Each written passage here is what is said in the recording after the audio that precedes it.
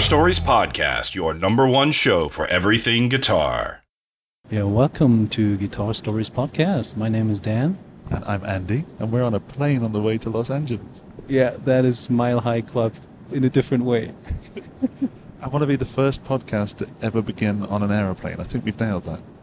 Oh yeah, I think so. Tom Quayle told me that he already shot a podcast, but I don't know if the intro did already happen on the plane. I don't know, but we're beginning right now. The listener that's listening to this right now, you listening, we're beginning on an aeroplane. Yeah. And we're on our road to NAMM show, which is pretty exciting. And this is also the beginning of the podcast. Yeah, so let's talk about ourselves a little bit, introduce ourselves, and why we're here and why you're listening to it. So, do you want to start that? Yeah. Shall I? Yeah. Okay. Well, my name is Dan. I'm a horrible guitar player that started at the age of 7.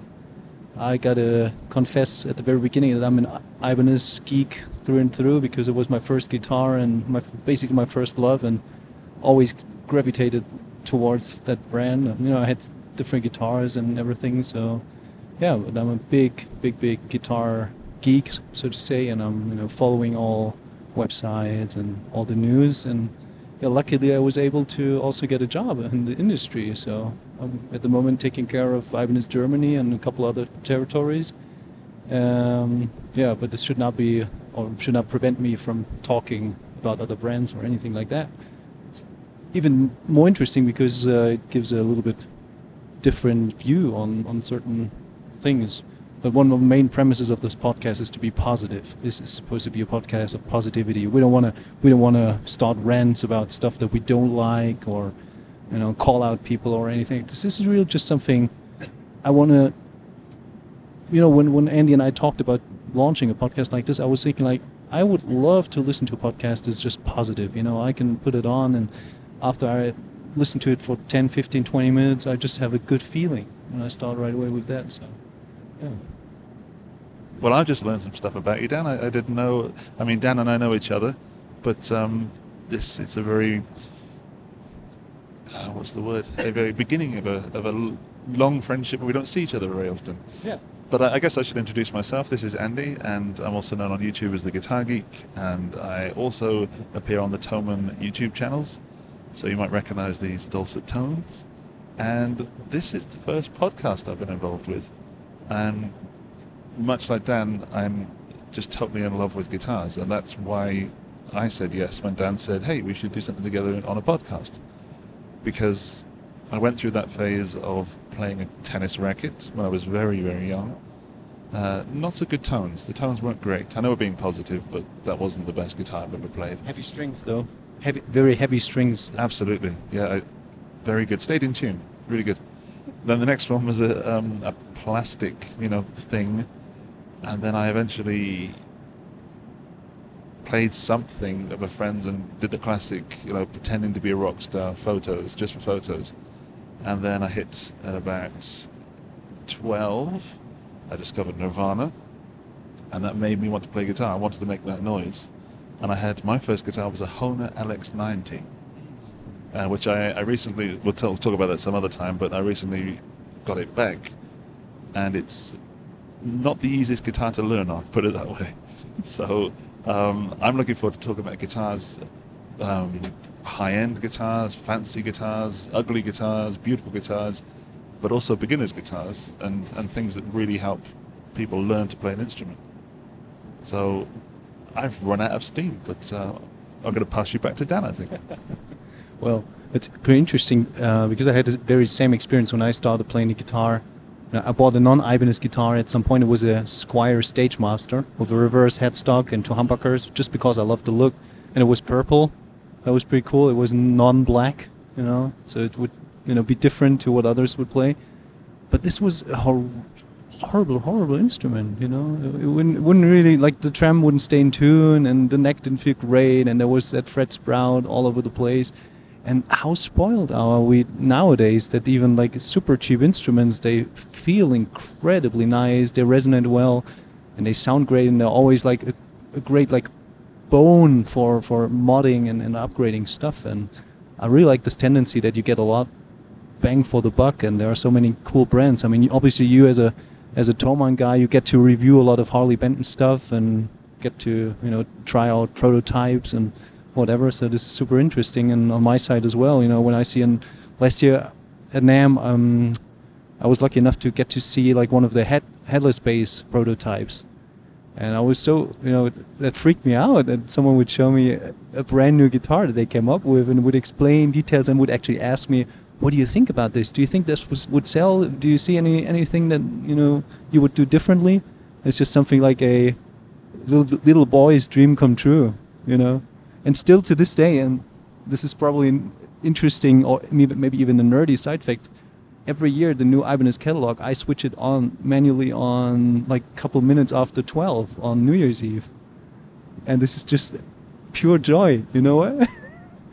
I'm interested to know, so your first guitar was an Ibanez. Yeah. And now you are kind of Mr. Ibanez in at least my region where I exist. How did you get from loving Ibanez to where you are now? Oh, that was not planned. Not at all. Actually, now we're in a serious topic now, when the professional background kind of thing. But I went to school. I was into literature and English language and a little bit of math and economics. But I was all right. I was doing okay. And then I studied media economics in a small town in the Thuringian Woods in the middle of nowhere. That went pretty well. And actually, I considered working, in the media somehow. But every year I would go to a music messe in Frankfurt. I always would go to Mrs. Meinl and would buy like a new Ibanez t-shirt. So she knew me already. For her, I was always like the Ibanez freak, Dan, the Ibanez freak. So I went there, and at a certain point during my studies, I had to do like a mandatory internship.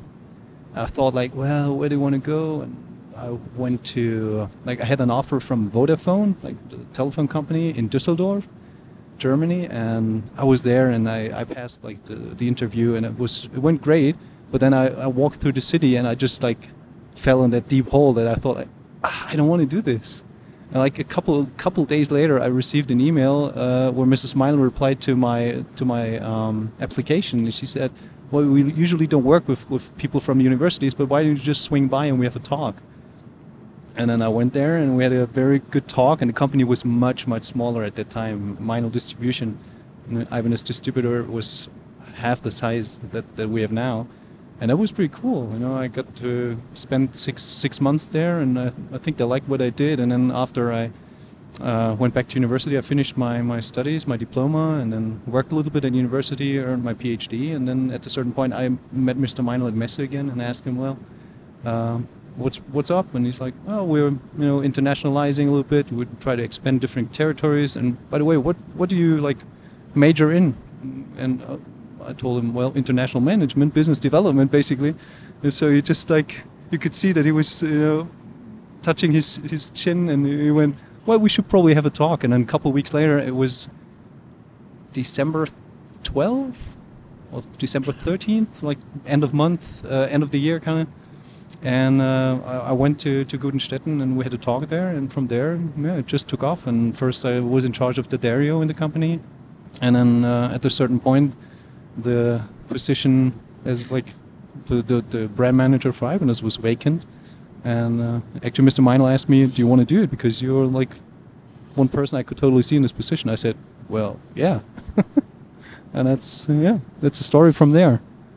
And I did never regret that way so far, because it's always fun. And every morning I just get up and I just think like, great, what am I going to do today? You never know what's going to happen, but it's also not that kind of 8 to 5 job where every day is the same. It's pretty much the total opposite. It's so diverse, and also talking and working with the Japanese guys is just a pleasure. They're among the most humble people I've ever met, and I've already become friends with so many of them. It's like family, and this is something that we also try to nurture and cultivate to some degree. And also not just family among within our company, but also with guys like you and the Thomann team and other dealers in Germany. We have a big network of dealers, and it's just a lot of fun to work with those guys. And I appreciate that kind of human component in the job, you know. But now, vice versa, you are a Brit who lives in Austria and works in Germany. That is a kind of awkward constellation, but could you tell and elaborate a little bit more how that came about? Yeah, sure. I mean, firstly, it was really interesting to listen to you say that. And I just want to reinforce that we are not an Ibanez Thomann podcast. We are totally independent. Of course, we're going to talk about our jobs because this is episode 0 in which we introduce ourselves. However, my journey began once I'd stopped listening to Nirvana or listened to other things apart from Nirvana was covers bands. I worked in entertainment bars. I worked at holiday parks, singing, dancing, serving beer, and then I just kept saying yes to things, like seeing things, like being inspired by people on stages. And I've been on stage almost all my life in one form or another, and I even had a gig for 2 years as a piano player, and I can't even play piano, but I could sing and kind of jam out something on a piano and entertain people. So I've always worked with music and people. And then when I was running an entertainment bar in Swansea, in Wales, this was in 2009, we had the financial crisis, and they basically made me redundant. So a friend and I, who was also working in the club with me, said, well, let's use this as an opportunity. And we got into my car, which was a Ford Escort Estate in green. And it was a real shed of a car. And we said, well, let's go traveling. So we went from Swansea to across the country of the UK to Kent. Then we went down to Dover and to France, traveled through France, and I fell in love with France. And then I took a guitar with me just in case I wanted to play, an acoustic guitar and a Roland Cube Street in red that I bought in Anderton's, and it was really fun because I knew the Anderton's from the internet a little bit. And then we just had this amp and an SM58 and a mic stand just in the car. We just took loads of stuff. We also took like waterproof trousers and tools in case we got jobs doing stuff like that. We were up for anything. Awesome. And we had jobs building boats at one point, which didn't actually come to fruition. But anyway, we came back to that. We were in a place called Lyon in France, and the car was parked on the street in the 8th district, and we went off quite literally partying on the streets. Like, it was a great life. And the car had been broken into, and most of our stuff was gone. And they took all my friends' clothes. They left my clothes. They took one look at my shirts and said, nah, not these flowery designs that I was wearing back in the mid-2000s. But I had on my bag my guitar and the amp and the mic, and I was like, okay, I guess I'm a street musician now. So we went out, and so nervous. I don't know if anybody listening to this has done street music, but it's one of the most freeing things you can do as a musician because you just create a stage anywhere. And so I had this Yamaha single cutaway, horrible. I know we're being positive, but it was set up horribly by me, and it seemed to be I was the only one that could play it. So I put this SM58 up, put the mic stand up, plugged the guitar in, and just started playing. And then we were earning like €100 an hour doing this. And my friend was like doing like the business manager. We wrote out business cards and gave them out to people. We got booked at a wedding. We got booked at loads of bars. And it was here in Lyon that I met my now girlfriend. We were in this Arabic bar, and my Back to the Future moment happened, where we were in this bar because they had the coldest beer in Lyon. It was beautiful. It was wonderful. And it just happened to be next door to where the car parked, where we lived in our car. And there was a band there, but an Arabic music band. And the guy behind the bar said, okay, the guitar player's injured or ill. Does anyone know how to play guitar? And I'm like, I've got one with me right now. So then I joined this band with like, I don't know what the instrument's like. Oud. Someone listening will correct me now, but drums that are very Arabic sounding, and me on acoustic guitar playing songs from the 60s and stuff with this Arabic influence. And it was one of the greatest gigs of my life. And then, of course, the relationship with that girl in that bar turned into a real relationship, and a few years later I'm in Austria. and then went to Thomann for the first TGU, and begged them for a job / told them they needed me on their team. And it's 2020 now, and I'm on the way to NAMM for the second time for Thomann, and I guess it's just come from always being positive about things and saying yes, and always living slightly outside of my comfort zone. So I'm always slightly not comfortable, and I love that because so much fun can happen, which is my excuse for not practicing guitar very much, because I like to choose the notes on stage. But Dan, I'd like to ask you another question to get off the Thomann Ibanez thing and say, what are your 3 favorite guitars of all time? Any brand, any era, anything. So what 3 comes to your mind? Visually, definitely a Les Paul, because it's got that female look to it. The body shape is just absolutely perfect, and also I was always a fan of the Gibson Les Paul Custom with the multiply binding. That was super sexy. Which color? I had one. That's an interesting story. Back in the day, I had a Gibson Les Paul Custom Plus in tobacco. Had a flame maple top and kind of tobacco sunbursty finish. And that guitar used to belong to an actor. There was a TV show back in the day called Ein Bayer auf Rügen, like a Bavarian on Rügen, which is an island in north of Germany. And this actor, he had a bicycle accident and had to repair his bike, so he sold a couple guitars, and that guitar, landed on eBay. 3 to 1, it belonged to me pretty quickly, and I played it for quite some time. But I absolutely loved the aesthetics of it, but I could never get along with the G-string.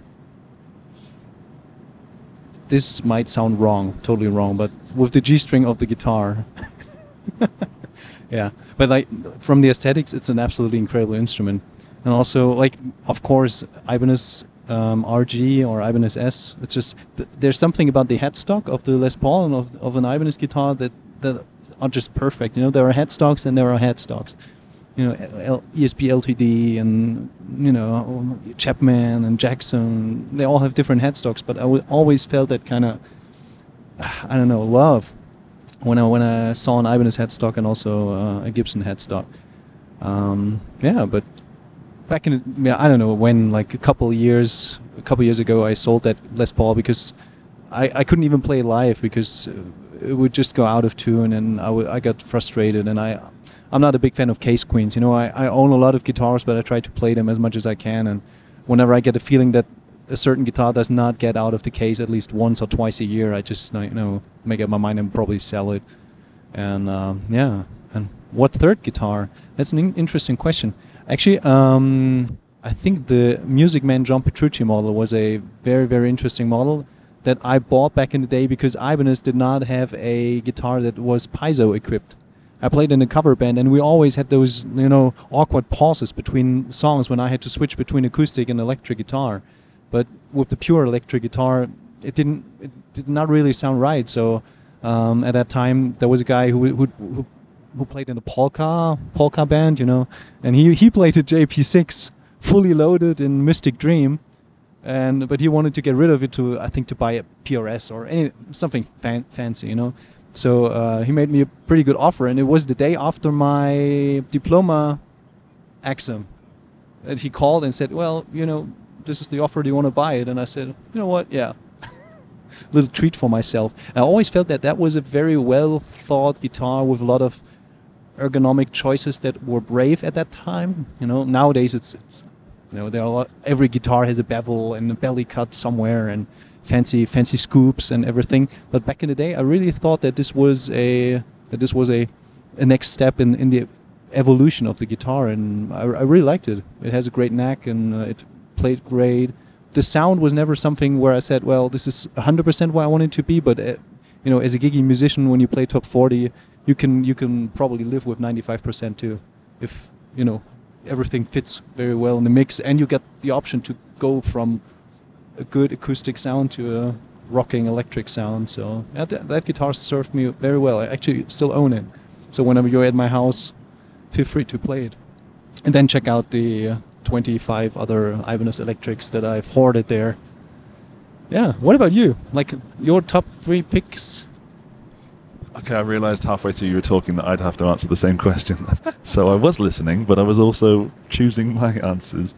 And I have to sort of preface this with saying my choices change almost weekly, but there are some that will always stay with me. So I don't know if I can keep it to 3, but I'll try. I'm going to just go for my top guitars that have sort of influenced me. And the first one has to be, correct me now if I'm wrong, but it's an ES345 in the Back to the Future movie. I think it's a 345. The red one, yeah. And so the red one, Martin McFly plays it. You know, he does all this amazing guitar work, which is mimed, but you know, it's amazing. It's an iconic movie that changed my life, and that's why that guitar, even though I haven't actually played that guitar, that's why that's sticking there, because it made me play guitar. So now that's done. The guitar I haven't played. The second one has got to be something that inspired me in my sort of teens, so my rocking years. And it's another Gibson, actually. It's a Gibson SG, just the Gibson SG Standard, but with a batwing pickguard. I think it's just ergonomically and aesthetically beautiful. Nothing, the head tilt and stuff, I'm such a big guy that, and I play quite hard and I hold the guitar quite heavy. I've never noticed a neck dive because I'm holding onto the thing. And I think, well, neck dive doesn't really affect my playing because I'm holding the guitar with my hands. So that's 2 Gibsons down. Number 3, and this is going to sound like a plant, is the Ibanez AZ, because if I had one guitar only, and I do often travel to hotels, I can only take one guitar with me, it is my Ibanez AZ because it kind of does everything, and it has a roasted maple neck, which I could just, if I wanted to, I could leave it in the car in the winter and then take it out in the spring and it would still be in tune. So as you were referring to the Les Paul earlier, but you can't trust the G string or the tuning stability, the AZ series just, I don't know why it just stays in tune, and it's very reliable as a working man's instrument. So that's 3. I'm going to go for my Fender Custom Shop Tele because it has the most gorgeous neck I've ever played. And I bought that guitar, which was a lot of money, without ever plugging it in. Because I happened to be shooting something at Thomann, and I just was waiting for Chris to do something, and I just reached my hand out and grabbed the first thing that came to me. And I put my hand on this neck. It's like, oh my God. It was like it was built for me. And the same guitar Rob Chapman was considering buying, and a few other people had looked at it and said, this is a great Tele. So I knew it was great plugged in. I'd heard it, but I just said, nope, that's for me. I'll take it. And there's more on the list. You know, I'll update this list, weekly, and give you my top 3, because it will change, and maybe it'll become, they'll come back around again, So I don't really know where we're going to go from here, but we're going to go to NAMM, so we're going to see some new guitars. Yep. Let's talk about things we could be excited about seeing. So the future, because obviously you listening to this has possibly gone out in the past, so we're talking NAMM that's already happened. And I'm interested to look at Manson guitars. Since the Matt Bellamy takeover, that's a huge thing to have an artist, and such a prolific artist, now having a hand in building guitars. I'm also interested in more fuzz pedals, because I only own about 50, and I need some more fuzz pedals. Obviously. And I'm going to try Bad Cat amps. All right. Because I've been talking to those people, and they seem very nice people. And they've invited me over, so I'm excited. And a lot of people say good things. There are, of course, many other things I want to check out. But that'll do for now. What about you? Well, I know you're there for Ibanez, but is there stuff that you're excited about checking out? Mm-hmm. Oh, yeah, absolutely. Actually, I wanted to take a closer look at the new Paul Gilbert pedal, the JHS PG14. You already did an interview with him at Guitar Summit last year when he would play a prototype of it. And I'm just really intrigued to see, how does it sound like, and why he would come up with a pedal, because Paul is a very picky player and he really knows what he wants to hear. So it's interesting. And JHS, they are so great when it comes to marketing. Did you see their ad with Paul? It's hilarious. So this is something interesting. What else? I mean, of course, we have a big launch at the Ibanez booth.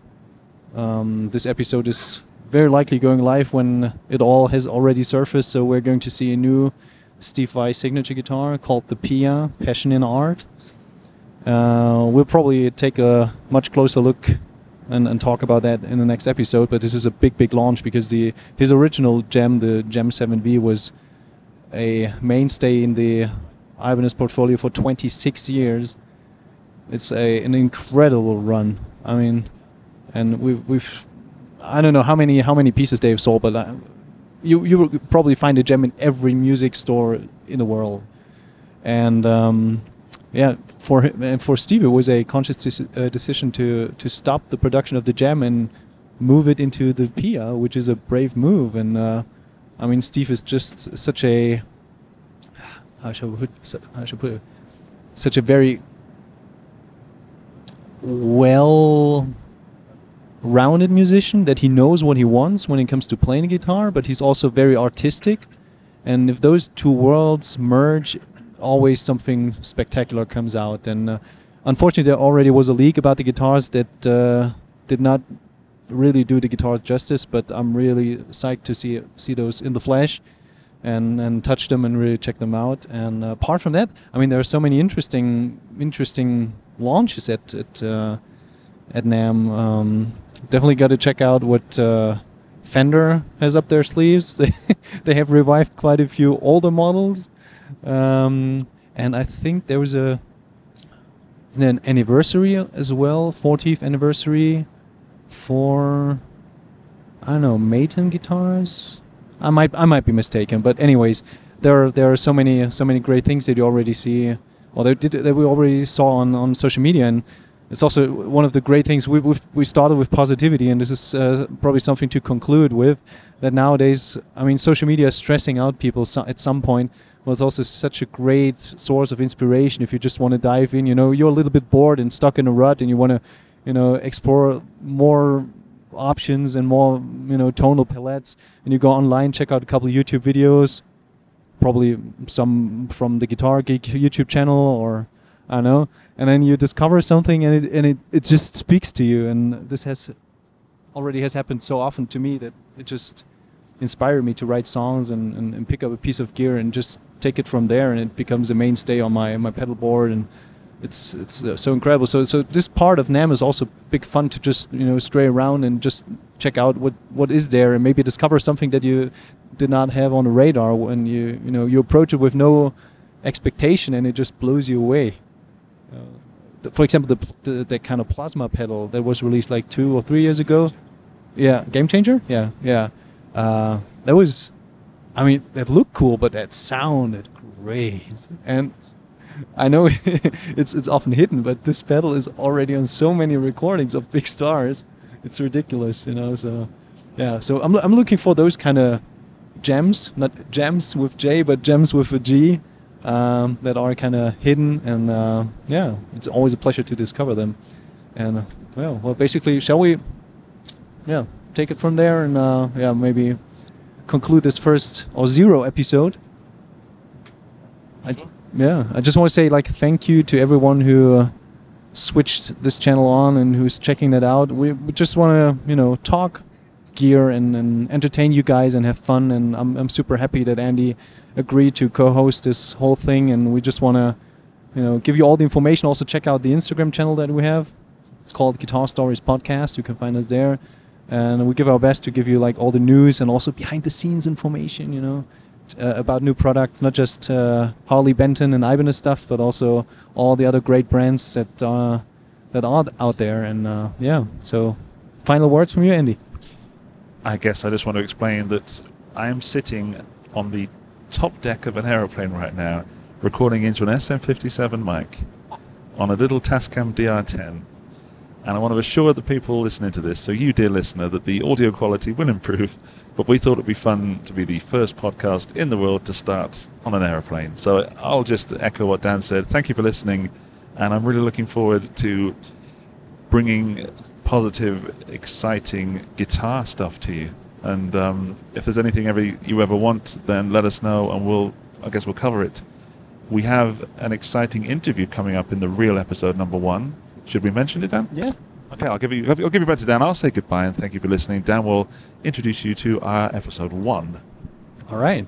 Well, in episode 1, we'll touch base on a few things that we discovered in NAMM, and we'll have a great interview with Paul Gilbert on the first episode, where he's geeking out 25 minutes about gear. And, since we're a very gear-centric and geeky channel, I tried my best to not ask like the ordinary questions that people come up and then try to keep the nerd level at 100%. So I'm looking forward to your reactions on this episode.